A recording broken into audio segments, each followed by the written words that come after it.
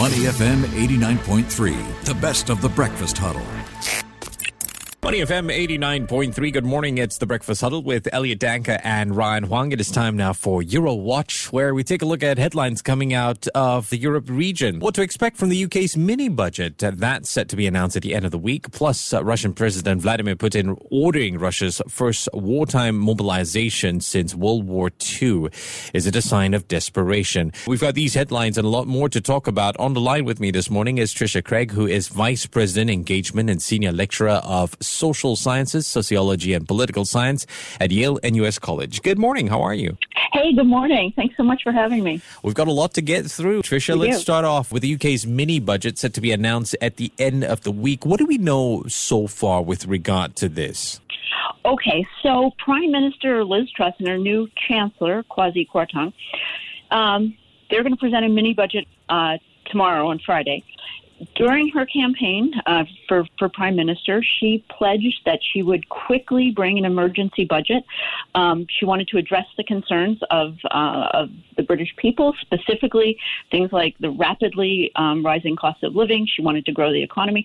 So this has been part of her promise. It was delayed a little bit because of the death of the Queen.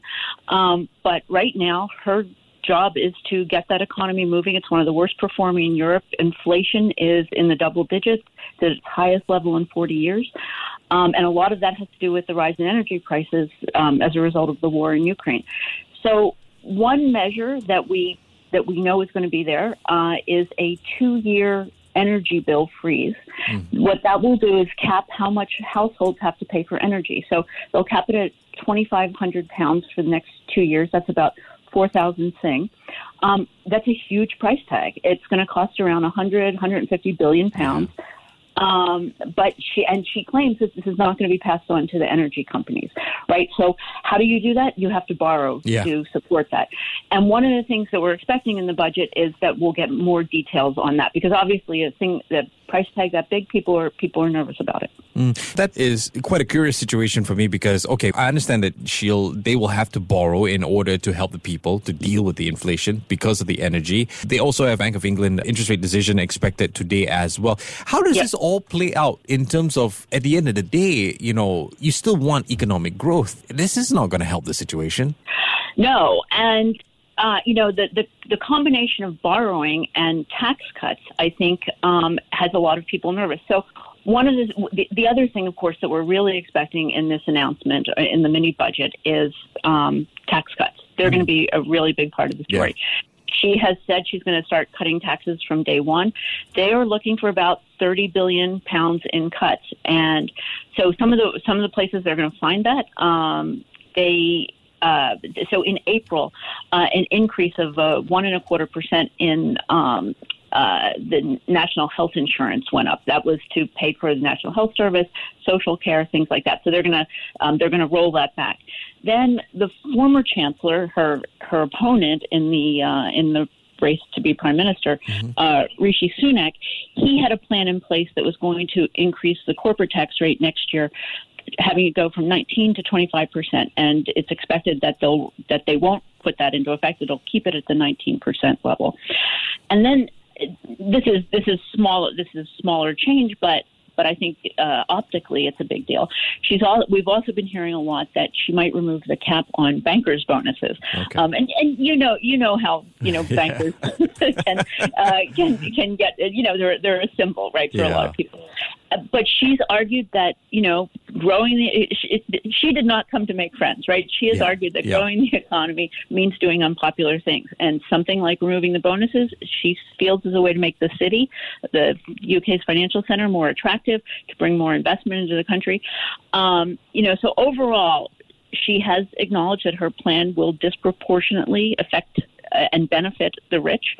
But her argument is, they pay more in taxes, so tax cuts are going to help them more. This is what we have to do to get the economy moving. So for a lot of people, this seems like a return to the trickle-down approach of the Thatcher years, less attention to reducing inequality. I give it to her. She's prepared to be unpopular, all right. The UK is also weighing up on whether to attend a new European political Club of Nations meeting next month. Could you give us some details about this European political community? Whose idea was this? I thought they left the EU. They left the EU, and don't we already have one of those? Yeah. So this is an idea that was first floated by French President Emmanuel Macron in May when he was speaking to the European Parliament. And the details then, and to some extent still, were a little bit fuzzy, a little bit ambiguous. We understand the Germans were not thrilled that they hadn't been sort of apprised beforehand. But there seemed to be a couple of rationales for it. One is that this would be a kind of group of countries that could get together. So not just members of the EU, but members, so countries that are geographically and in terms of values close. One of the things that they're hoping to do is keep some of the countries who are on the list to join the EU close. So there's a bunch of countries in the Western Balkans, like Albania, Serbia. Their membership process seems to have stalled out, right? And there's a question. Well, if this is going to be on hold indefinitely, then how close are they really going to be to the U.S.? So this is to the EU. This is a way to incentivize them to stay close to the EU while the enlargement process moves along kind of slowly.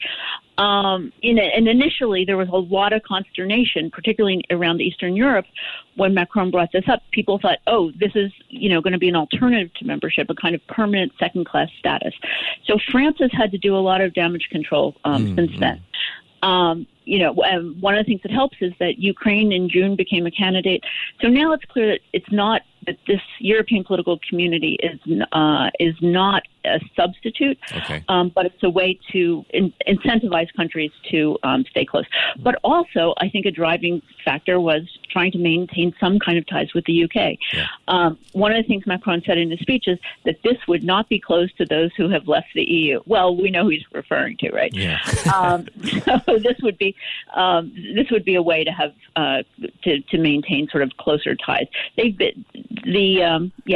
To have closer ties to the EU. It's like college, basically alumni and friends from just outside the district. You're invited to join.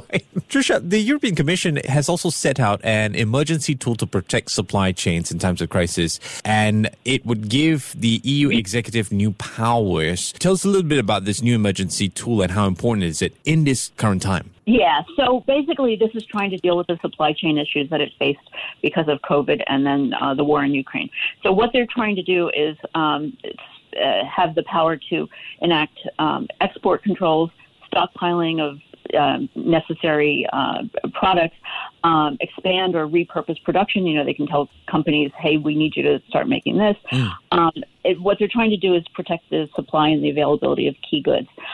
During the pandemic, the EU did things like they banned export of vaccines. They asked companies to ramp up production of masks and PPE and stuff like that. Yeah. But those were sort of ad hoc. And then what they're saying is this will allow them to, rather than react to crisis, to plan for them. But of course, there's been a huge backlash.